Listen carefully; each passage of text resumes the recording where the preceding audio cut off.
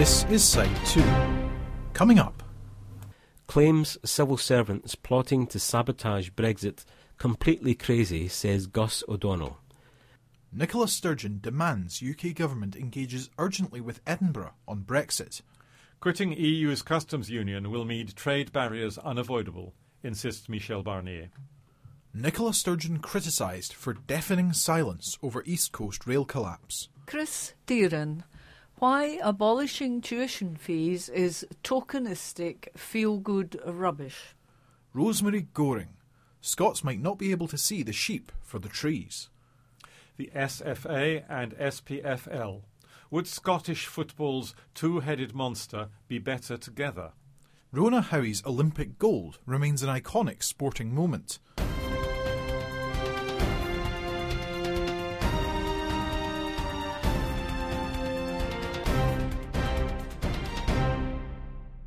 This article from the Herald on Monday the 5th of February 2018. Politics. Claims civil servants plotting to sabotage Brexit completely crazy, says Gus O'Donnell. This article by Michael Settle. Claims that Whitehall civil servants are seeking to sabotage the UK government's Brexit strategy have been denounced as completely crazy by former head of the civil service, Lord Gus O'Donnell. The ex-cabinet secretary also suggested that a hard Brexit was akin to selling snake oil. His riposte followed a claim by leading Brexiteer Jacob Rees-Mogg that officials are fiddling the figures to influence the UK government policy towards a soft Brexit. But in a staunch defence of Whitehall, Lord O'Donnell said honesty and objectivity ran through the core of civil servants like a stick of rock, and the forecasts would have been made in good faith. Responding to claims officials distorted their analysis, the former civil servant told ITV's Peston on Sunday, "That's completely crazy. The truth is, civil servants operate by the Civil Service Code. Their values are honesty, objectivity, integrity, impartiality. Their job is to look at the evidence and present it as best they can, analyse the uncertainties, but that's what they do. They're objective and impartial." And what you find is that tends to get accepted very nicely when it agrees with someone's prior beliefs, but actually, when someone doesn't like the answer, quite often they decide to shoot the messenger. When it was pointed out that the civil service seemed to be facing one of the most sustained attacks on its integrity in living memory by serving ministers, the crossbench peer replied, "We look at the evidence and we go where it is. Of course, if you're selling snake oil, you don't like the idea of experts testing your products. And that's what we've got. This backlash against evidence and experts is because they know where the experts will go." His remarks follow those of another former Cabinet Secretary, Lord Turnbull, who accused Brexiteers who blamed civil servants for trying to sabotage Britain's withdrawal from the EU of using tactics similar to those adopted by the right-wing German nationalists in the 1930s. The ex-Whitehall Mandarin compared their claims to the myth of the stab in the back perpetuated by the German right following their country's defeat in the First World War. He and Lord O'Donnell's comments are likely to inflame the bitter war of words between some Brexiteers and officials in Whitehall who deeply resent the attacks on their impartiality. Amber Rudd, the Home Secretary, also leapt to the defence of the civil service, saying she had complete confidence in its impartiality, stressing how ministers respected officials' objectivity. She pointed out how Britain's civil servants were admired around the globe. Commenting on Mr Rees-Mogg's remarks, she told the BBC's Andrew Marshall, "I'm very surprised at Jacob because he is famously courteous, famously thoughtful, articulate, so I'm very surprised that he's used that language." She went on, "He is wrong here, and this document he is particularly referring to is not a Treasury document anyway. It's prepared across different departments, and it's a tool for informing those of us who are on the EU subcommittee about the choices that are going to be made. It's not about projecting one way or another." The SNP seized on the Tory infighting, warning it could push the UK off a Brexit cliff edge. Stephen Gethins, the party's Europe spokesman, said, "It's increasingly clear the hard right of the Tory party are unwilling to accept anything but the hardest of hard Brexits, and they're willing to drive the UK off the cliff edge to get it." The MP for North East Fife said it was now essential that Theresa May faced down the extreme Brexiteers in her party and her cabinet. He added, "Decisions being made now matter to us all, no matter how people voted. The Tories are putting jobs, the economy, opportunities for young people, the environment, and all of the other areas that all rely on our relationship with Europe at risk with this ongoing self-indulgent political pantomime. Remaining in the single market and the customs union is essential for the economy, jobs and living standards, and it's high time the Tories put that before their internal squabbles." This article by Michael Settle. The Herald Scotland, on Wednesday the 7th of February 2018. Politics section. Nicola Sturgeon demands UK government engages urgently with Edinburgh on Brexit. This article by Michael Settle. Nicola Sturgeon has demanded that the UK government engages in urgent and meaningful discussion with the devolved administrations on the direction of the Brexit negotiations. Her call came as Whitehall was said to be in utter chaos over its preparations for Brexit after the influential Commons Public Accounts Committee, PAC, suggested it was acting too slowly and with not enough transparency on progress and costs, raising a fear that the whole process could turn into a damaging and unmanageable muddle.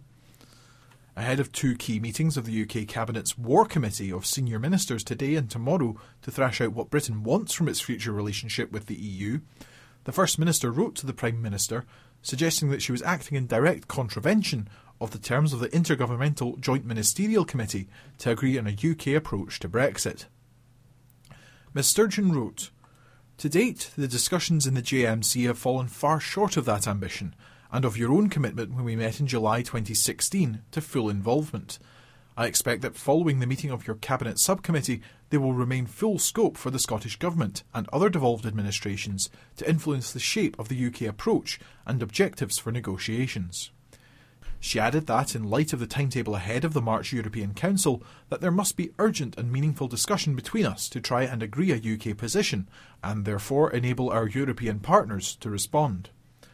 The FM expressed frustration at Whitehall's attitude towards the devolved administrations and insisted that it was unacceptable that Mrs May and her senior colleagues in London were deciding on that UK-EU relationship without meaningful engagement with the devolved administrations. After Downing Street categorically ruled out the UK being in any customs union post-Brexit, she declared, "We're seeing the government yet again put the interests of the Conservative Party ahead of the interests of the country." Amber Rudd, the Home Secretary, has suggested people would be surprised at the level of unity there is at Cabinet level and promised clarity in the next few weeks on the UK government's approach to what it wants from the final Brexit deal. She claimed Ms Sturgeon would have known about the UK government's general approach to Brexit from the PM's speeches and insisted there had been quite a lot of consultation with devolved assemblies, but I can understand Nicola would like to have more involvement. She always would. But I'm certain she was consulted before those speeches. Ms Rudd noted how there had been a lot of picking over about the term customs union and pointed how the government had published a document last summer setting out two possible options for a future customs arrangement or partnership with the EU post-withdrawal. "I hope in the next few weeks we will be able to give some clarity to people, and let me reassure Nicola Sturgeon we will make sure we talk to her about it as well," added the Home Secretary. In other developments, the PAC said governmental departments had been too slow to begin practical preparations to get the country ready for Brexit. It called for urgent action to recruit staff, streamline decision-making and cut back on other commitments, warning the real world will not wait for the government to get its house in order. Martin Day, as SNP member of the committee, said, "It's utterly shocking that there is no clear plan from the Tories and for people tasked with implementing Brexit for the department. It's utter chaos." Robert Choate, head of the Office for Budget Responsibility, said controversial draft official assessments about the possible cost of Brexit, which showed growth would be hit under the scenarios considered, should never have been kept secret, and in an ideal world, ministers would have planned to publish them. The British Chambers of Commerce have warned the PM business patience with the Cabinet's continued division on Brexit is wearing thin, and urged Mrs May to urgently deliver a clear statement of what the government wants. This article by Michael Settle. Article from Herald Scotland, 6th of February 2018. Politics. Quitting EU's customs union will make trade barriers unavoidable, insists Michel Barnier. Michael Settle. Leaving Europe's customs union will mean the UK facing unavoidable barriers to trade, goods and services, Michel Barnier has warned. After talks in Number 10, the EU's chief negotiator said Theresa May's government must provide more clarity on what it wanted in the next stage of the Brexit process. Senior cabinet ministers will meet on Wednesday and Thursday to thrash out the government's approach to the 2-year transition period after withdrawal in 2019. Downing Street stressed how the UK wants a future customs arrangement with the EU to be as frictionless as possible, which it believes is possible because it would be in both parties' interests to achieve it. In an attempt to eradicate confusion over the UK government's position on the customs union, Number 10 has categorically ruled out remaining in the customs union with the EU after withdrawal, prompting David Davis, the Brexit Secretary, to insist Britain's position is perfectly clear on the issue.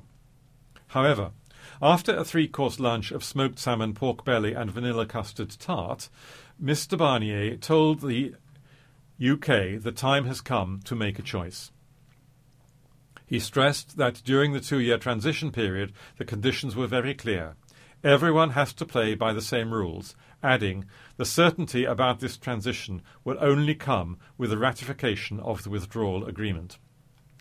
The EU's chief negotiator, who earlier said the negotiators had not a minute to lose, also called for clarity from the government on what it wanted from a future partnership between the UK and the EU. The only thing I can say, without a customs union and outside the single market, barriers to trades on goods and services are unavoidable, he declared. Mr Davis said the UK wanted a comprehensive free trade agreement while still having the opportunity to make deals across the rest of the world. It's perfectly clear what we want to do. There's no doubt about it. We are leaving the customs union, but we are aiming for a good future for Britain, insisted the Secretary of State. Confirmation of the government's approach on the customs union will to some extent placate Tory MPs and ministers who are keen for a Brexit arrangement which allows the UK to strike trade deals around the world, something which being part of a customs union prevents. But business leaders have urged the government to remain in a customs union, and Tory Brexit rebel Anna Soubry urged Number 10 to do the maths and listen to them. She claimed the hard Brexit European research groups of Tory MPs, led by Jacob Rees-Mogg, has a deeply unattractive plan which involved leading the customs union to chase unicorn trade deals at the expense of existing relations with the EU. Mr Davis said the Barnier talks, which the Prime Minister dropped in on, had been very constructive, and the next round would focus on the implementation period. An intense period of negotiations will begin straight away, and the government was confident of securing an agreement at the next meeting of EU leaders in March, added the Secretary of State. But the ruling out of any future customs union alarmed some. Tom Brake, for the Liberal Democrats, said, "The idea that the UK will not be in the or any customs union confirms that the crazed extremes Brexiteers are now in control of the government." And SNP's Stephen Gethins said Downing Street's move on the customs union showed the Tories are putting party before country and that is reckless and irresponsible. Francis O'Grady, the TUC General Secretary, said, "By ruling out a customs union, the government is choosing to put up barriers to UK trade with Europe. It will be bad for jobs, bad for investment and bad for business. The Prime Minister must break free of the Brexit extremists in her party and put working people first. The best way to protect jobs, investments and rights at work is through the single market and customs union," she added. The Herald Scotland on Wednesday the 7th of February 2018. Politics section. Nicola Sturgeon criticised for deafening silence over East Coast rail collapse. This article by political correspondent Alistair Grant. Nicola Sturgeon should call for Stagecoach to be stripped of its East Coast mainline rail franchise and banned for ever bidding for a rail contract in Scotland again, a former UK Transport Secretary has said. Ex-Labour Minister Andrew Adonis said he was astonished at the First Minister's silence over the troubled London to Edinburgh line. He said a golden opportunity had been missed to make the case for a Scottish-English state-run company to take over the vital transport connection, but instead insisted the Scottish Government had gone AWOL. It comes as UK Transport Secretary Chris Grayling indicated Perth-based Stagecoach would only continue running the line for a small number of months and no more after it got its sums wrong and racked up huge cost overruns. Lord Adonis said Stagecoach and Virgin Trains, who run the franchise as a joint venture, were walking away with £2 billion worth of commitments to the taxpayer. He slammed the decision to extend Virgin's contract for the West Coast Main Line, which it also runs with Stagecoach, as well as allowing the companies to bid on future franchises. The former Labour Minister said Ms Sturgeon's silence was deafening, adding, "And I hope it's nothing to do with the fact that Brian Souter, Stagecoach's founder and chair, has in the past been a close ally." He told the Herald, "Scotland has potentially paid a very heavy price for Chris Grayling's deal to bail out the East Coast Line, and the Scottish Government should have been protesting very loudly and very publicly. They've certainly not been protesting publicly." Lord Adonis said Ms Sturgeon should have called for a public company to be set up, in which the Scottish Government has a share. He added, "This was a golden opportunity for her to make the case for a Scottish-English state company to run the most important transport connection between Scotland and England, and improve it in the process, and the Scottish Government has basically gone AWOL." Lord Adonis was UK Education Minister before becoming Transport Secretary in 2009 under Gordon Brown. He earlier told the BBC Ms Sturgeon should be quizzed over whether she thinks this contract should now, today, be taken away from Stagecoach, and Stagecoach should be penalised and banned from bidding for all future contracts in respect of rail business in Scotland. Mr Grayling told MPs Stagecoach could either continue operating the franchise on a short-term, not-for-profit basis, or the East Coast Main Line could be brought back under public control, but he said there was no question of a bailout, with Stagecoach facing losses of £200 million. It marks the second time the East Coast franchise has collapsed, after National Express ran out of money in 2009. Transport Minister Humza Yousaf insisted that the Scottish Government had made clear its preference for public sector operators to be given a fair chance to operate our railways. He added, "Previous UK administrations, including when Lord Adonis was in government, have repeatedly denied the Scottish Government the powers to allow a public sector body to bid for rail franchises. Only now, after repeated efforts, do we have powers to enable future contracts in Scotland to be let to the public sector, and we are working to enable a public sector bid for Scotland Railways in the future. The UK Government has the contractual relationships with East Coast Rail's operators, and they should be held to account for the current situation. Our priority is to ensure continuity of services for travellers. The UK Government should learn from their experiences and maintain the East Coast Line in public ownership." A Stagecoach spokesman said, "We've neither walked away from the East Coast franchise nor have we received or asked for any special treatment. We have operated trains on behalf of the Government for the past 21 years, meeting in full our contractual commitments and delivering a better railway for customers and the country, including on the West Coast franchise. The Government has made clear that, as a professional, high-quality rail operator with a strong track record, there is no basis, legal or otherwise, on which we should be precluded from bidding for rail franchises." This article was by political correspondent Alistair Grant. Remember, you no longer need to receive a weekly digest service on tape, but can in fact listen to more daily content online via www.qandreview.com/free podcasts, accessible on your computer or mobile device. Chris Deeran. Why abolishing tuition fees is tokenistic feel-good rubbish. An article by Chris Deeran published in the Herald Scotland of Tuesday the 6th of February 2018. For the past 20 years, Andrew Adonis has had an influence on British politics that has far outweighed his public profile. Lord Adonis is the centrist's centrist. He was perhaps New Labour's equivalent of Sir Keith Joseph, the intellectual force behind much of the Thatcherite revolution. Although a cabinet minister, Sir Keith always made for an uncertain public figure and seemed happier out of the limelight, worrying away at knotty policy problems. Lord Adonis is similarly geeky and awkward and has been highly effective in that tricky space where ideas meet action, a less common skill in politics than you might think. He was closely involved in the London Challenge scheme that so transformed the capital's education system and was the driving force behind the Academies programme across England, which, with Labour and then Tory support, has driven up standards and improved the life prospects of many children from underprivileged backgrounds. The SNP's current policy of giving more autonomy to head teachers owes much to Lord Adonis, whether they'd admit it or not. He was also the originator of the high-speed 2 rail line that is planned between London and the north of England.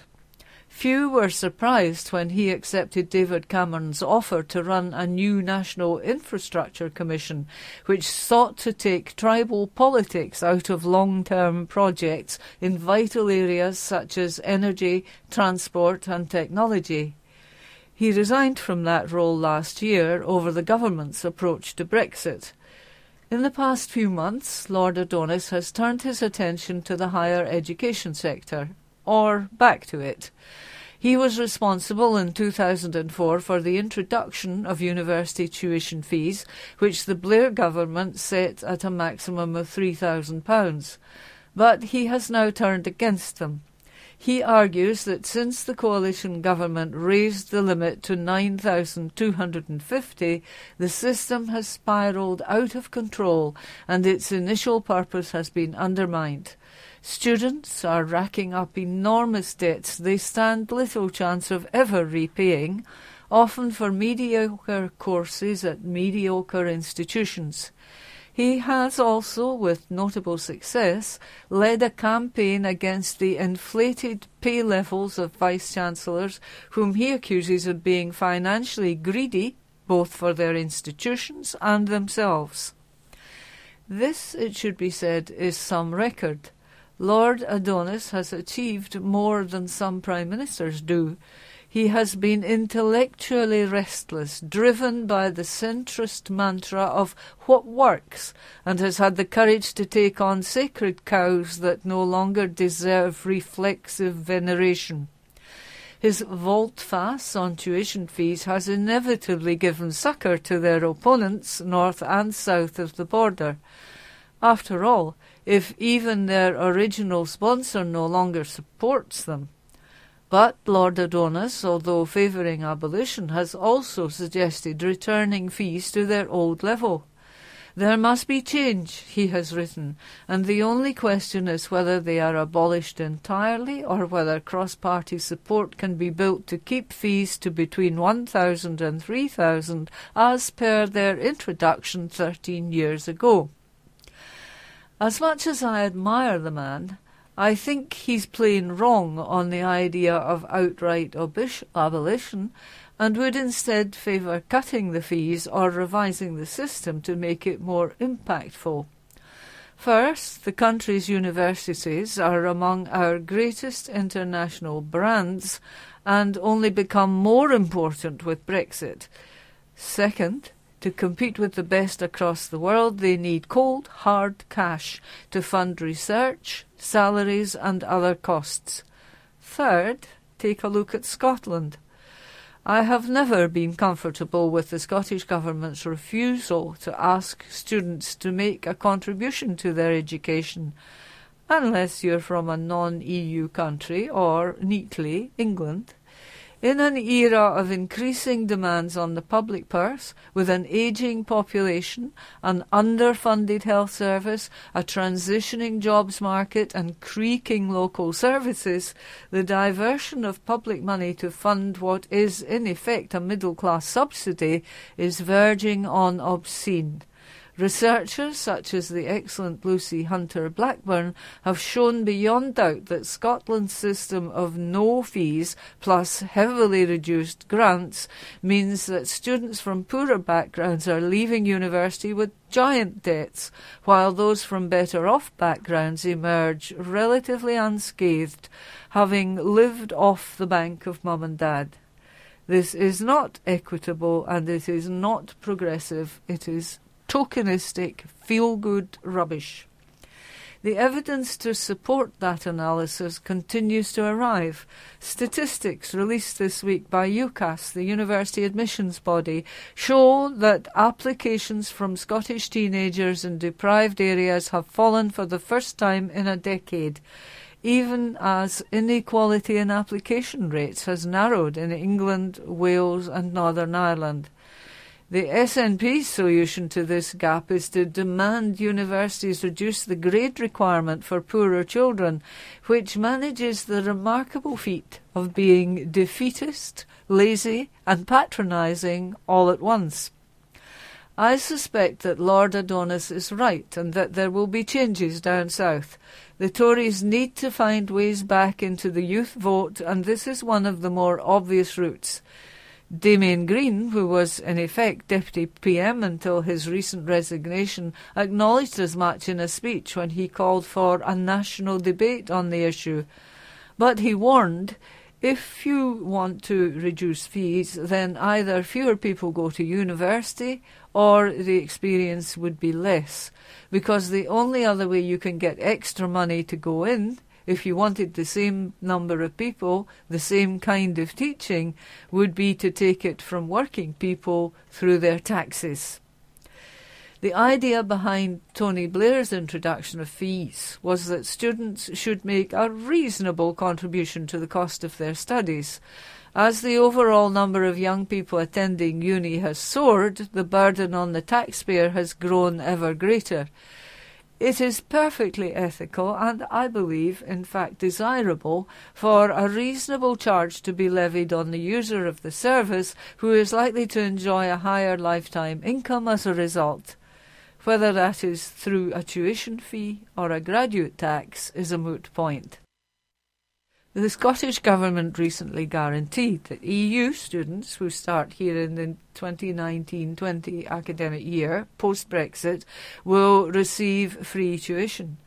After that, presumably, their successors will be asked to pay. I'm fine with that, as long as our homegrown scholars do the same. The Herald Scotland, on Wednesday the 7th of February 2018. Opinion section. Rosemary Goring. Scots might not be able to see the sheep for the trees. This article by literary editor and columnist Rosemary Goring. Call me prescient, but I wrote a novel last year with the working title Sheep v Trees. Now I can see why this might not have had publishers salivating, and if it ever reaches print, those to whom it's most relevant will not have time to read it, let alone queue at Waterstones hoping to have their copy signed. The story of a Borders hill farmer, it revolved around the impending ruin of a man whose sheep farm was running into the red. He had no option, or so he was advised, but to turn the land over to trees. In the course of conversations with farmers and foresters, this was, I learned, a very hot topic. Unfortunately for the novel's commercial prospects, folk in these lines of work barely have time to read the instructions on a microwave dinner, let alone settle down with a book for an hour before bed.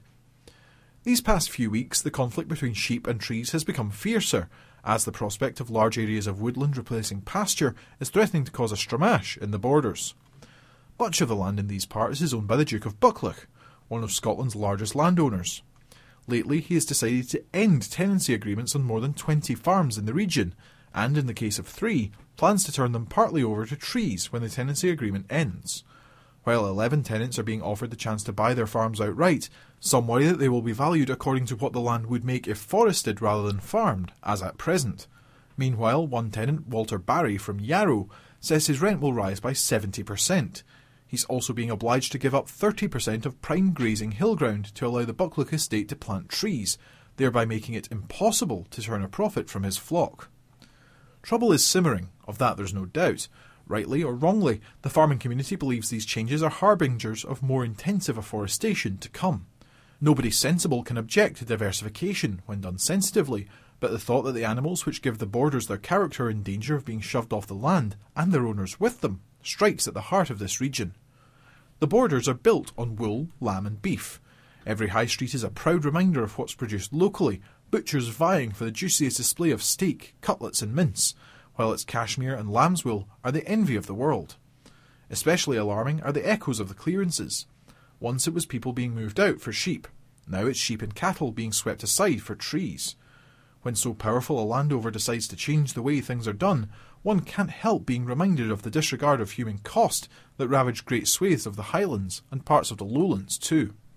As the reviled Duke of Sutherland and his ilk learned, an economic decision that looks reasonable on paper can nevertheless have a catastrophic human cost. Yet there are strong and persuasive reasons for considering trees a better use of land in certain situations than livestock. The most compelling argument right now is the financial incentive.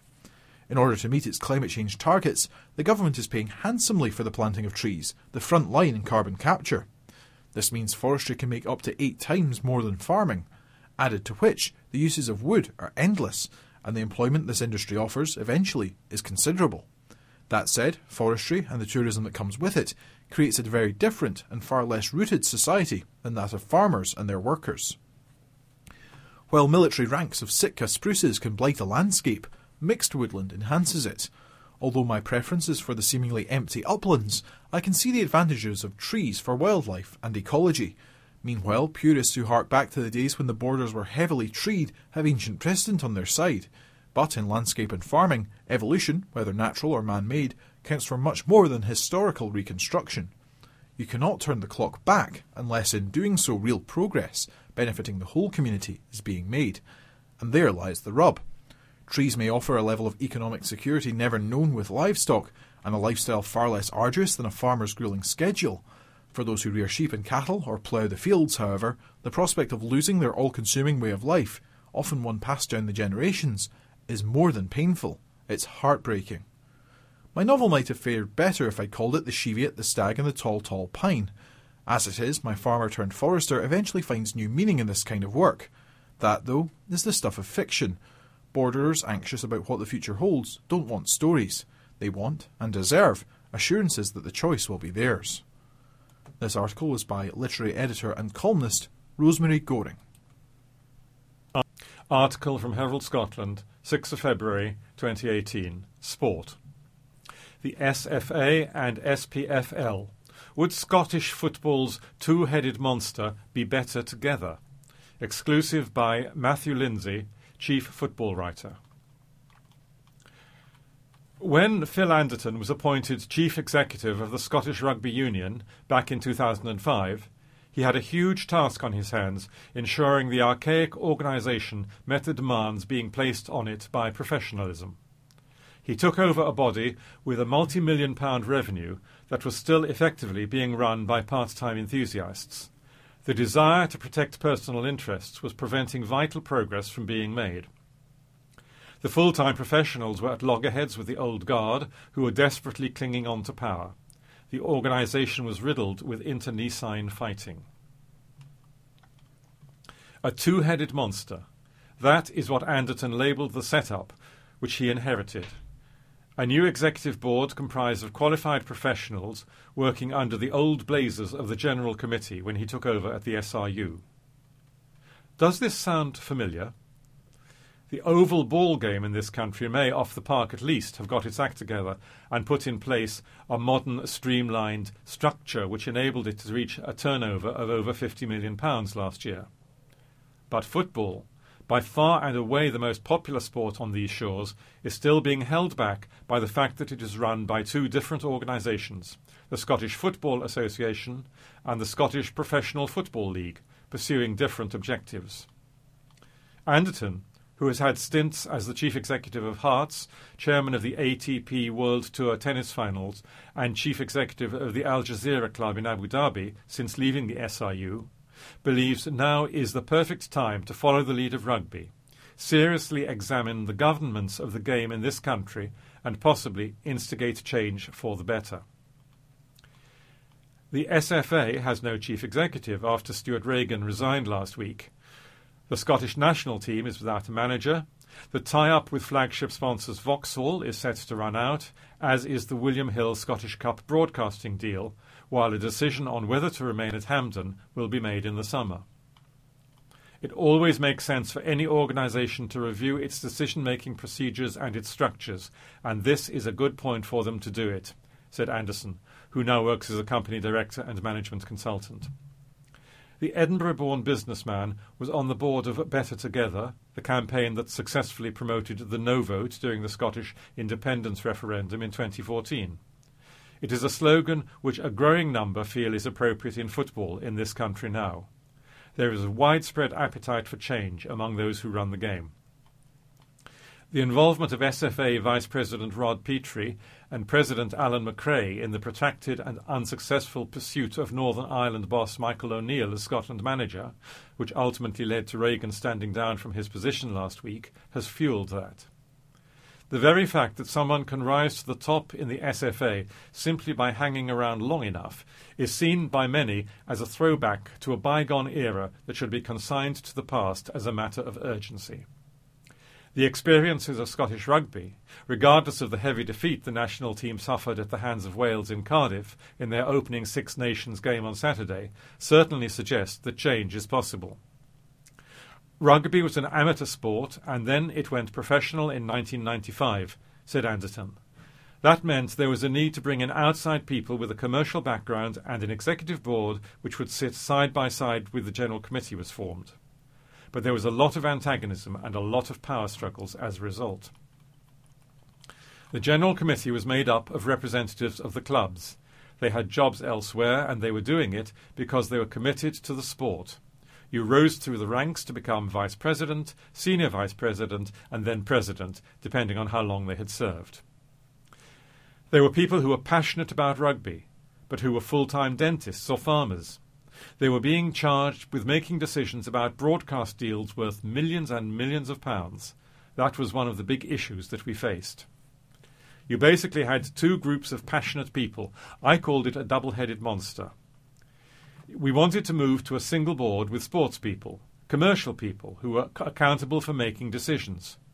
What was recommended was a full board with a chief executive officer, a financial director, a commercial director, a rugby director, and non-executive directors, people with a good understanding of the commercial world. Beneath them there would be a council of representatives who would give feedback, but wouldn't be the group that made binding decisions. Of course, I wasn't involved in implementing it. Anderton stood down after David Mackay, the former John Menzies Group Chief Executive, was ousted from his position as chairman of the executive board by amateur officials who clearly feared they would be marginalised, in a move which sparked what amounted to a civil war in Scottish rugby, but which eventually, years later, resulted in the structure which is now in place. He believes that lengthy and painful process proves that revolution is achievable if there is a desire for it. I'm not familiar with all the ins and outs of Scottish football, so I don't know what the answer would be, but it can be done, he said. I think it's very sensible to have a look at general structures. For me, it's all about having a single body which is responsible for the game overall and which is accountable. You need the right balance of people who understand the sport and have strong experience of commercial realities of the sport. Having a multitude of decision-making bodies isn't a successful way to run a professional enterprise. When you have all those various groups, you have parochial interests and a lot of people pushing their own agendas. You need one accountable body. The Herald Scotland on Wednesday the 7th of February 2018. Sports section. Rona Howie's Olympic gold remains an iconic sporting moment. This article by sports columnist Susan Eaglestaff. Did we get a write-up in the Herald? In the aftermath of her greatest achievement, Rona Howie remained blissfully ignorant to the reality as she held a telephone to her ear somewhere in Salt Lake City. The Olympic medal, which the previous night had been draped around her shoulders, sat nearby, the whirlwind of emotions still whirling through her mind as a voice 5,000 miles away crackled and popped on the other end of the line. 8 words was all she needed. You're on every front page in the country. It was at that moment Howie, who was then known under her married name of Rona Martin, got a hint of quite what she had achieved. The Herald was the one newspaper that regularly covered curling, so she expected no more than a lone report on her rink's victory. In fact, almost 6 million people stayed up past midnight to watch her win Britain's first Winter Olympic gold medal since Torvill and Dean in 1984, and overnight she had become a household name. The reaction of the nation, admits the Ayrshire woman, was something of a shock to the system. When we won, we did a press conference, and they told us how many people had stayed up to watch, and we couldn't believe it, she said. The interest from media while we were still out in Salt Lake City was huge. I phoned home to ask if we got a write-up in the Glasgow Herald, because it was the Herald that would always give us a little bit of coverage, and when I was told that we were on the front page of every newspaper, I was speechless. But it still hadn't really hit home what we'd done. Howie's path to gold had been far from smooth. Her rink lost 4 of their first 10 games, but sneaked through to the semi-finals, where they faced favourites Canada. A tight 6-5 win guaranteed them a medal, before a 4-3 win against Switzerland secured the gold. Joy was not Howie's initial emotion, however. When we won, we just felt relief, she said. We'd played nearly 40 hours of competition, so, in the moment, we were just relieved that it was over. At that point, I don't think I even fully realised that we were Olympic champions, because we had been so focused on winning the game. Howie's return to Britain was, by her own admission, somewhat surreal. An appearance on Richard and Judy before she'd even made it back to Scotland was just the start of things, with an invitation to the Royal Box at Wimbledon that summer a particular highlight. A flurry of invitations to speak at events followed, as did people stopping her in the street to tell her they'd watched her victory. But for Howie, the most positive knock-on effect of her gold medal was the boost it gave to curling. It was really nice to be recognised, because our sport only gets that kind of coverage every 4 years, she said. So to get that publicity was great, because it educated people about the sport. And for us, for the profile of the sport to be raised so drastically was fantastic. It's one of those historic moments in sport now. Before we won, people would say, remember when Torvill and Dean won, and that's what it's like for us now. People say, remember when the curlers won. But that was great, because everything we were asked to do, it was raising the profile of curling, which was fantastic. It's been years since Howie watched a replay of the 2002 final. That she only has a copy on VHS is a sticking point. But in 2014, she had to deal with the trauma of having her gold medal stolen from a museum in Dumfries, where it was on show. An application for a replacement has been lodged with the IOC, but it remains to be seen whether or not it will be successful. For Howie, the disappointment of losing her medal is less on a personal level, and more that she cannot use it to inspire kids as she had before the theft. I was gutted when it got stolen, the main reason being that I go to a lot of events or into schools, and kids would get the chance to touch the medal and put it round their neck, and so if that inspired one person to go for the Olympics, then I felt like I was doing my job, she said. I loved when kids would get so excited to see the medal, and the fact that I can't do that anymore is really sad. Howie will not be in Pyeongchang for this year's Winter Olympics, which begin on Friday, but she will be heavily involved working for the BBC. Team Muirhead, skipped by Eve Muirhead, won Olympic bronze 4 years ago, and she has her sights set on improving that result this time round, which Howie believes is eminently possible. I feel like they can definitely improve on their bronze from 2014, she said. This is Eve's 3rd Olympics, so she's very experienced and there's a good team dynamic there too. It's such fine margins, and the difference between winning and losing can be millimetres, but they know how to handle these situations, and Eve calls a very good game, so I'm very hopeful that they will be on the podium. This article by sports columnist Susan Eaglestaff. Thank you for listening to this week's digest edition of the Herald Scotland. This weekly Talking Newspaper Digest was a Q and Review recording service production. The readers were volunteers at Q and Review, and the producer was J. Kidd. Q and Review is a Scottish charity, number SCO 18016. Our registered office is at 18 Crowhill Road, Bishopbriggs, Glasgow, G64 1QY. Remember, you can contact us via email at information@qandreview.com or via leaving a message on our answering service at 0141 772 3976. Please remember to return the cassette in the wallet provided. Just flip over the address label and post it.